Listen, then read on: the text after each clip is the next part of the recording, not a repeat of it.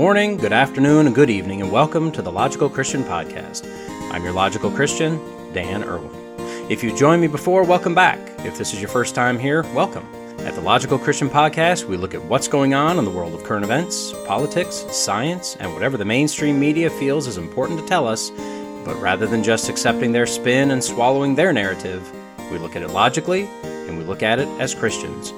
Links can be found in the show notes if you want to follow along. So with that, let's go be logical Christians.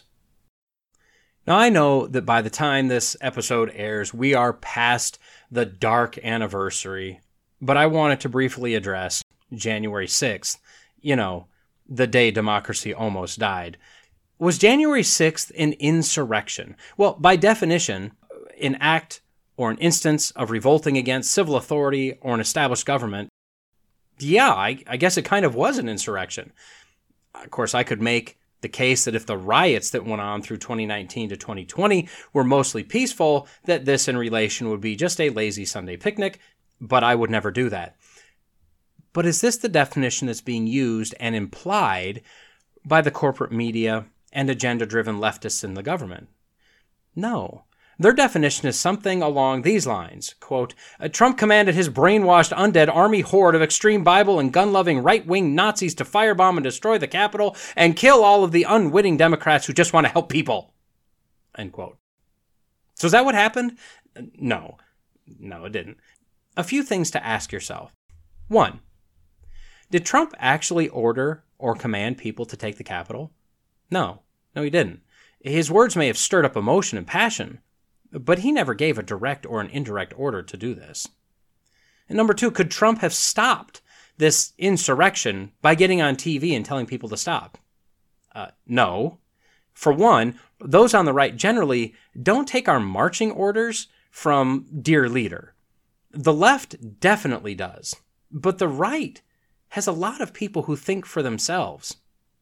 And for another reason, it happened so fast, relatively speaking, I really highly doubt anybody was sitting there watching Fox News on their phone app waiting to see if Trump approved, and then to turn around and say, hey guys, real president says we should stop, let's pack up, go home. Number 3, did anyone die? Yeah, one person actually did die, Ashley Babbitt, and you can find a link for an article about her in the notes. She was an unarmed woman in a fairly vulnerable, non-threatening position of climbing through a window. She was shot without warning by, in my opinion, a spineless, overreacting Capitol policeman who should turn in his badge as he's not fit for the uniform. Now, she was there. She made her choice. Unfortunately, she paid the ultimate price. She was the only one who died.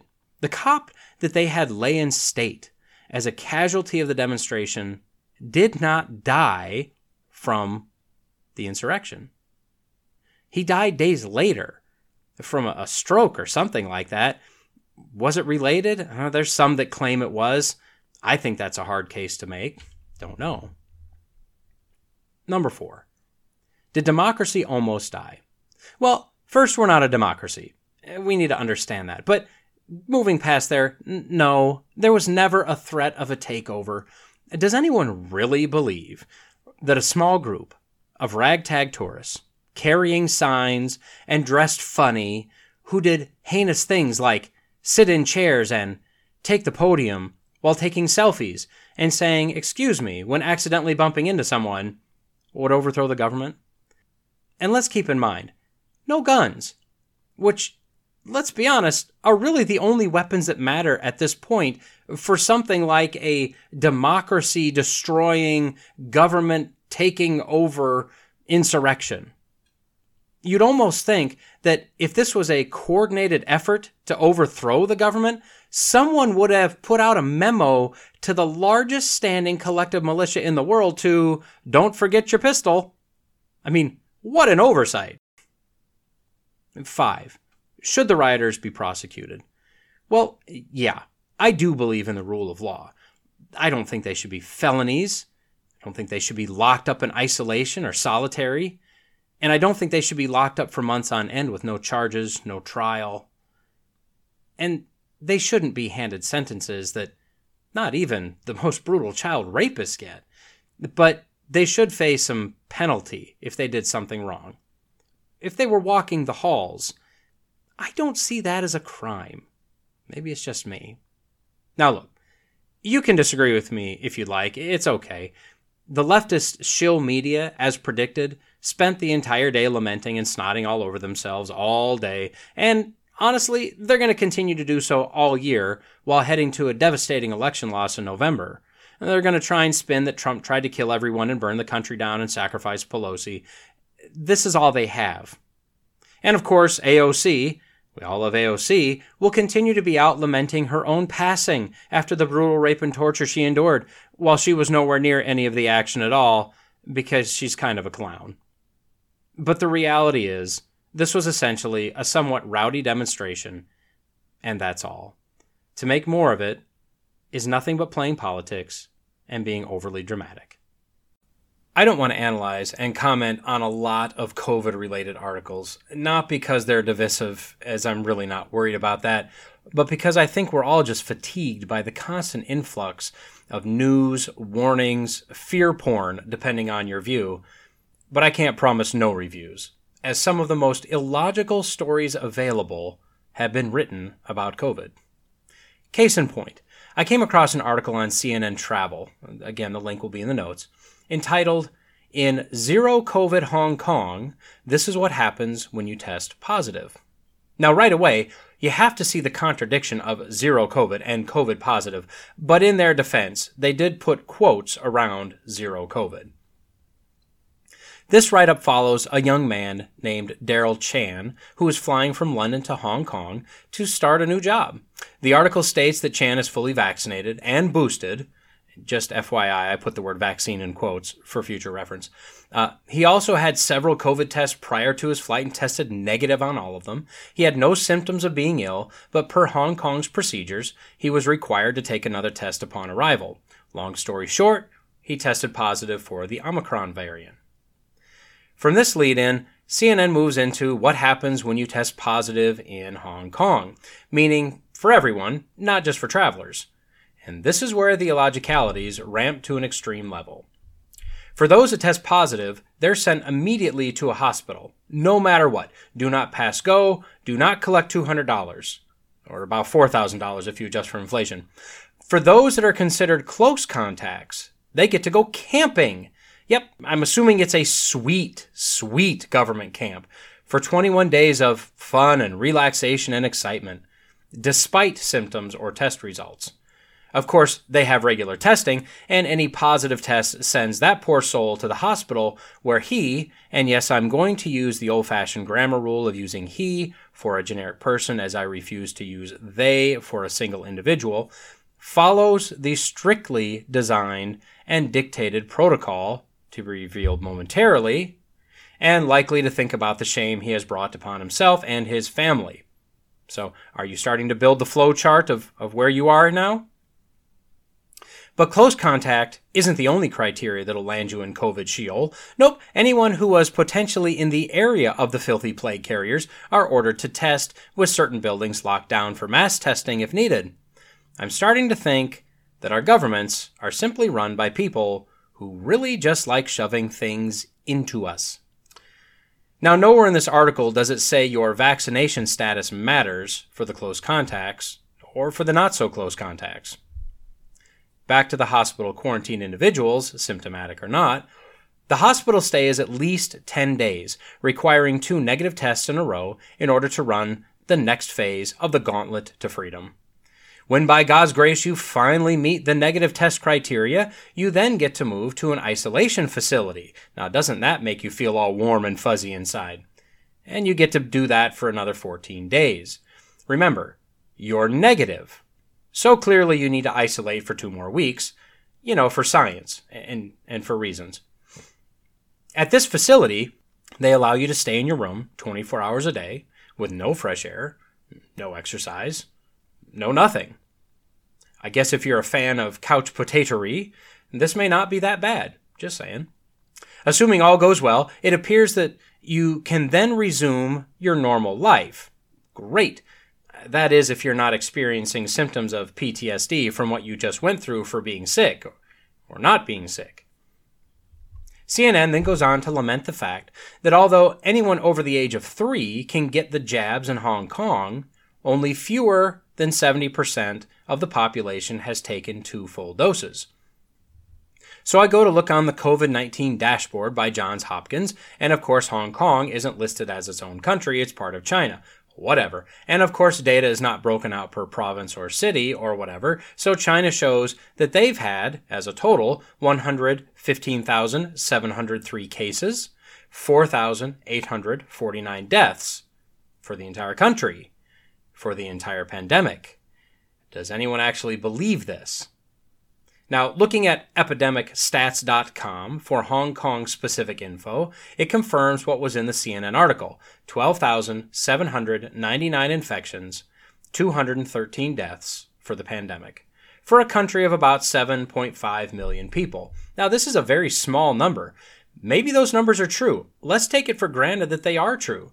This means that their measures work, right? Well, yeah, it kind of does. But at what cost? And for how long? What's the end game? So, locking down primary and potential secondary contacts and institutionalizing those that test positive will absolutely slow the spread to a crawl. In fact, isolation with total disregard to everything else is really the only way to slow, not stop, slow the spread. Additionally, Hong Kong has some advantages that other countries like the U.S. doesn't. It's basically a peninsula, surrounded on 3 sides by water, with only a small border with China, about 12 miles or so, with most of that being river, and that's the only land-based route of entry. That's a fairly simple border to control if you so desire to do it, although I'm pretty sure I know a specific group of people that would screw that up. CNN goes on to recognize that some experts say that this kind of isolationism, which has no signs of ending, may have effects on mental health, to which I say, no. But, they say, you can do things to help, like strictly scheduling your day in your room, getting some exercise in your room, and basking in the aura of your own self-importance for sacrificing for the greater good. Forget about the fact that you had no choice. Those things will surely help you not lose your mind. So let's look at this logically. This is a virus that's essentially the same generic kind as one of the causes of the common cold. Endemics and pandemics like the cold, which is now just a cold, or the Spanish flu, can I say flu? Which is now just the flu, cannot be eradicated. Thus, the existence of the flu and the common cold. These can't be avoided forever. The Native Americans, or Indians, depending on your level of wokeness, were isolated from the rest of the world, and the rest of the world was isolated from them for millennia. When the two groups met, illness and death occurred on both sides because of the introduction of new viruses and diseases, but the effect on the native population is most often talked about as they were hit the hardest. This was likely due to both the severity of the diseases and lack of immunity to many diseases, but the Europeans clearly would have had some immunity to many of the diseases already in order to be carriers. So here's the thing. Hong Kong is setting up this same type of scenario. They're trying to isolate themselves by isolating their country. And by doing this, it's like using too much hand sanitizer. It works perfectly until something gets in that your system isn't prepared for. Of course, right now they're working under the assumption that's being proven more and more false on a daily basis, that the vaccine, remember the quotes, will save them and will create the herd immunity that will eradicate the illness. But we're seeing more and more breakthrough cases, although I believe they're changing that language as well, of fully vaxxed and boosted individuals. Further, the data is already available that Omicron, or Omnicorn, if you're Fauci, seems to have a fairly easy go at breaking through the vax and natural immunity alike. Lastly, the mRNA gene therapy was never designed to address COVID. It was designed to address the alpha variant of COVID, the original, the one that's essentially extinct now, no thanks to the vax, That's just natural viral progression and mutation. So this begs the question, how long can you hide from a virus? The simple answer is, not forever. If we could literally eradicate the virus through lockdowns and vaccines, why haven't we done it for the cousin coronavirus, or the rhinovirus, or put more simply, the common cold? According to one stat I found, there are approximately 4,500 deaths per year in the U.S. due to the common cold. Shouldn't we protect them? Or is that just an acceptable number? Well, from a statistical standpoint, that's an acceptable number. According to the CDC, adults get an average of 2 to 3 colds per year, children even more. If we estimate very, very low, say 1 billion colds per year in the United States, this equates to essentially a 0% death rate. As of right now, the death rate of COVID stands at about 1.5%, but with the introduction of Omicron, if it follows the current course, that rate should drop fairly sharply. And this doesn't factor in the questionable use of from COVID as opposed to with COVID. And it doesn't factor in comorbidities, which on average equates to 4 comorbidities per fatality. When playing this experiment out to the end, to the point of absurdity, which, if you want to know if you're on the right track, play things out in your mind to the extreme limit. If this trend by Hong Kong were to continue, they will cease to be. Not because China takes them over or Google stops acknowledging them because their Chinese overlords command them to, but because they can't survive as a society going down this path. You can only stop society, stop both national and international travel, lock down people, close up businesses and so on for so long before you collapse as a country and society. You can only create a sterile environment so long before something gets in and wipes out a massive percentage of the now immunodeficient population. At some point, we all need to come to grips with the fact that the viruses exist. We can't eradicate them. People will get sick. People will die. We can't keep masking and testing everyone. The ocean can only hold so many discarded masks and used test kits. We can't keep isolating everyone. Humans were not designed for that. We can't keep counting numbers just to drive the panic. We must get back to life. We must treat illness as illness and learn to live again. This lesson, like it or not, will be learned, and it's up to us if we learn it the hard way or the easier way. So being the first episode, and with the rapport I've built with you, my listeners, over all of this time, I wanted to dive right into the deep end and address the passing of Betty White, albeit just briefly. I'll likely not cover this event in the same manner you've seen it covered most other places, but that's kind of what I do here, try to give you a different perspective.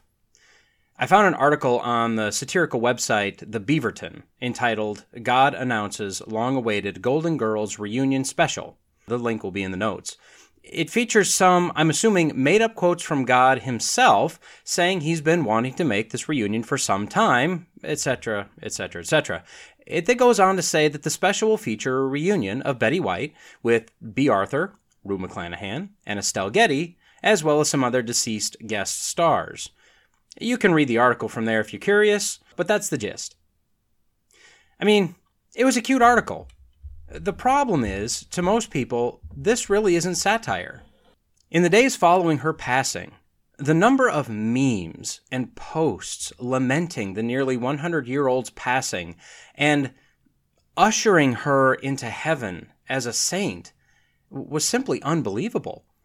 People of every religious or non-religious stripe seem to agree on the conclusion that whatever the afterlife is, Betty White is in the heaven portion. So as I do, I had to look it up. What did Betty White believe? From what I could find on BeliefNet.com, she attended, or at least practiced her faith, at the Unity Church, which, as they described, celebrates positive, practical Christianity. You should immediately see a red flag in that phrasing. It just doesn't sound right. So I looked it up. The Unity Church. I found a Wikipedia article, and yes, I know you're supposed to be careful with Wikipedia. I did also verify this on their own website. Both links will be in the notes. And What it says is that this church views God as a spiritual energy that's present everywhere. Okay, well, we know that God is spirit, but spiritual energy, that's not quite the same thing. But let's continue on. Maybe we're okay here. They say that Jesus was the Son of God, and that's good, that came to demonstrate divinity and teach humankind.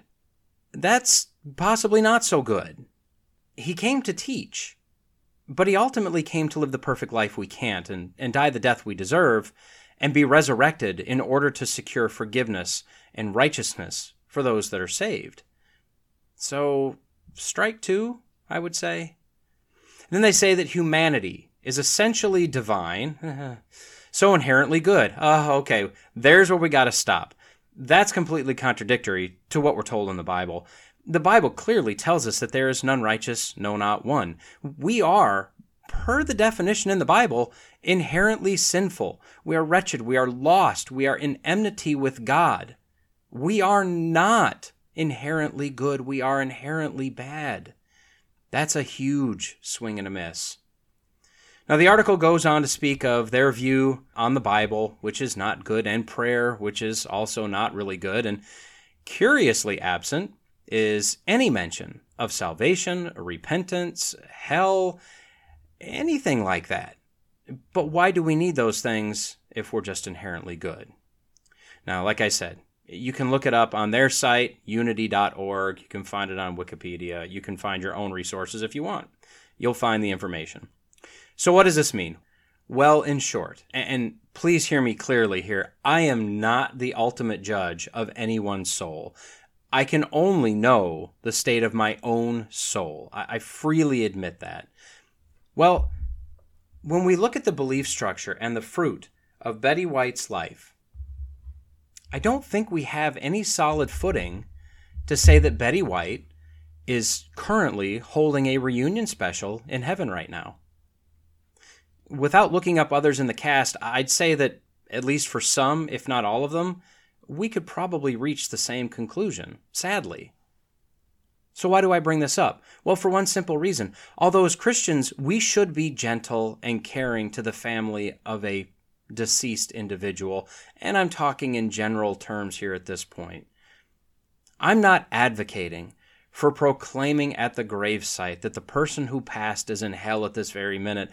I think Christians need to exercise some logical discernment in how we post and proclaim and discuss and comfort when it comes to the loss that's recently occurred. I believe that in a funeral, I believe the message should contain repentance of sin, turning to Jesus, believing in all of who he claims to be, as written in the pages of the Bible, and ultimately receiving the free gift of mercy and salvation. This should be done whether the person who passed was saved or not, because the people at the funeral, I guarantee, are a mix of both. They need to hear this message. Now, in the days to come after the passing, we should be ready to give a gentle but factual answer to those who have questions about their loved ones and their own soul. We should have the intent to help them move toward Jesus, with the understanding, again, that this is ultimately an act of the Holy Spirit. I am not going to save anyone, but I can definitely give them the message. As for social media, when we look at a celebrity passing, someone with celebrity status, we need to be careful how we post. I agree. Turning back to Betty White, she seemed like she was sweet. She was a cute old lady, let's be honest. And she was funny. I've laughed at many of her routines and characters. But are we doing any good as Christians by declaring that a woman who didn't act like a Christian just waltzed into heaven to fanfare, cheering, and worship by all in residence, including the Almighty God himself? What does that do to the Christian message? What does it do to the Christian plea? How can we legitimately call others to repent and believe if a day earlier we've made it clear that all dogs go to heaven, so to speak? I hope that Betty White was saved. I really do. I truly do. I hope they all were saved. I also live in the land of reality, and reality says that most people are not and will not be saved. They have no interest in anything to do with that kind of a commitment. Steps on their toes. I would have to say that evidence suggests Betty White was not saved. So this presents us an opportunity as Christians to discuss with others the briefness of even a nearly 100-year-old life and the realities of a potential afterlife. It gives us the ability to discuss a good life versus a saved life. We don't want to miss these opportunities. As these opportunities arise, we don't want to just slide the celebrity into heaven for the sake of ease, for a meme. This may be the perfect chance to become the vessel that the Holy Spirit uses to open the eyes of an unbeliever. We don't want to lose that opportunity through something as simple as a retweet. Moving on, and my apologies, but another COVID-related article that we just must look into here. I think we can agree that whatever the Fourth Estate, or more commonly known as the press, was, it doesn't appear to be that anymore. The press, the news, they used to research, investigate, and report the findings regardless of who the findings may or may not attack. These days, I don't think it's any shock to say that the news outlets, left and right, are very agenda-driven. So when stories come through and are widely distributed by various outlets, it would behoove us to ask, what's really going on here? An article on CNN and many other national and regional sites entitled, "What is Flurona and how serious is it?" Flurona. How scary does that sound? If you were terrified to leave your house with the COVIDs, you'd be positively paralyzed in fear by the Flurona. Now, maybe I shouldn't do this. I'm going to reveal what would really scare me. Stomach fluvid or Flurona or something like that. Listen, foodstuffs exiting the entry door, that's simply the worst. That doesn't need to exist, and it definitely does not need to be combined with anything else. I digress. Last year, 2020, the flu practically disappeared. The speculation, and I've never seen confirmation, was that COVID blocked the flu. Okay, maybe that's possible. I don't know. There was also a conspiracy theory that the flu was being counted as COVID for profit purposes, maybe, but again, that's just conspiracy. There was also a theory that was pushed that lockdowns and masking slowed the flu last year. Well, lockdowns, sure. We've discussed that concept in a previous article. As for masking, no. Maybe I'll cover this at some point, but masks and the fitment of masks in the general public simply aren't capable, aren't designed to stop an airborne virus. Now, back to the article. This is a somewhat tortured article. It's difficult to follow if you actually read it. Now, if you scan it or if you stop at the headline, you kind of get the feeling that you know all that you need to know. But to me, there's more here. So the basis of this article is that there's a 30-something-year-old pregnant woman in Israel that was diagnosed with both flu and COVID, as both of these viruses are ramping up in Israel right now. She is stated as being the first known case of this double infection. They make a clear point of ensuring that we know she's not vaccinated. Ugh. They don't tell us against what. I'm assuming both the flu and the COVID. Then, although it's not overly clear, I believe what they're saying is that they're starting to see more prevalence of pregnant women coming in with flu or COVID right now. But this woman is the first double dipper, and she's recovering just fine.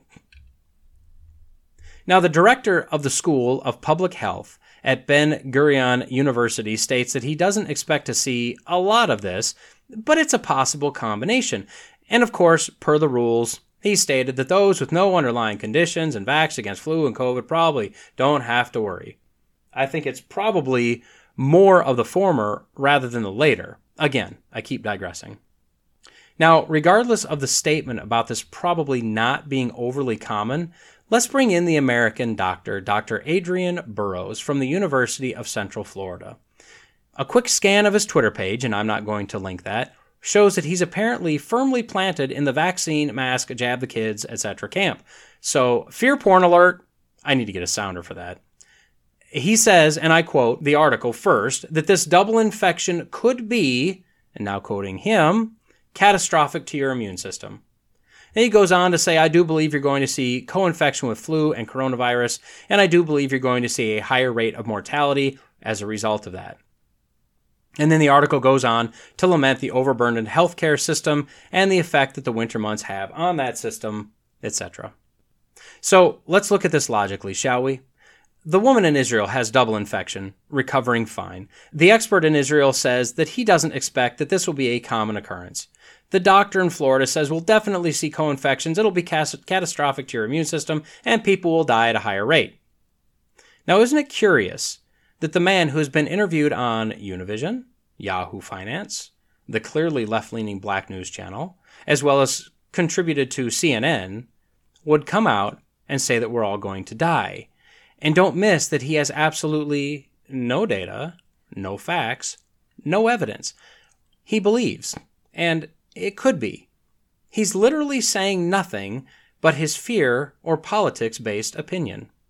Bottom line, Doc, I literally don't care about what you believe. I care about the facts, truth, true truth, not your truth. As for co-infection, well, I've had similar questions, especially early on in the pandemic, mainly trying to help my parents who both had COVID, specifically my dad, who has been dealing with some somewhat minor but lingering long-haul type symptoms, with questions of, can we be infected by 2 strains of COVID at once? But in this case, knowing that a coronavirus is the same type of thing as the common cold, I looked up to see if we can get a double infection of the cold and the flu. Turns out from an article on health.com from February 2019, pre-pandemic, where Dr. Schaffner says that due to the mechanisms by the flu virus and the cold virus, like coronaviruses, rhinoviruses, or respiratory syncytial virus or RSV, it is definitely possible to get both at the same time, although one would generally kind of mask the other out, and you'd likely feel like you just had a really nasty flu. But, and you're going to want to sit down and brace yourself for this, the good news is that the body can fight 2 infections at once. It may kind of wipe you out, but it's fully capable of attacking more than one type of virus at a time. What a miracle of evolution, am I right? So why the fear porn? Well, this may be a little bit of a stretch, but I think that we know that for the last year or so, the media and the pharmaceutical companies are definitely canoodling each other. Moderna is working on yet, and get this, another drug, another vax, one that combines flu and COVID in one chemical injection. And they're thinking that maybe they can throw in some RSV magic juice and other respiratory diseases as well, and we can just have this pumped into us once a year. So why haven't they come out with an RSV vax before? If they've got the technology, why wouldn't they just do it? Why is it that it seems like we never get the correct flu strains in the annual shot? Evident this year by pharma admitting they totally missed it. Now, at the time of the news of a combo shot was released in September of 2021, Moderna's shares were up 6.25% on that day. As of the time of this episode, they're up about 350% from mid-2020. And that should tell you something, I think. Watch out for key words in these articles, like I believe, and could, or maybe. A lot of experts aren't really experts at all. They're just good at saying words. But generally, they won't incriminate themselves by giving you definites. They'll always leave themselves a way out, just in case. And look to the other hand. Look for what else might be happening. Take what you've learned previously to inform you as to what might be happening next. Don't let things like the title of doctor or expert throw you. These guys are humans too. They have biases. You want to vet everything. Double check anything that doesn't sound quite right.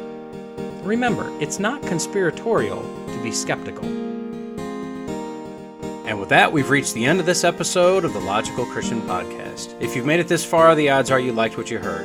I'd greatly appreciate a like, a comment, and a review if you're so inclined. As you likely already know, it all helps with the algorithms. Don't forget to subscribe so you can be notified whenever a new episode drops. And finally, if you found this podcast useful or entertaining, share it with your friends, your enemies, your in-laws, your outlaws. If you want to reach me, you can do so at lcpodcast@outlook.com, or increasingly, I'll be using @lcpodcast on Getter. Lawrence J. Peter said, "Against logic there is no armor like ignorance. But Jesus told us that if you abide in my word, you are truly my disciples, and you will know the truth, and the truth will set you free." So stay in the word, stay logical, stay faithful, and until next time, God bless.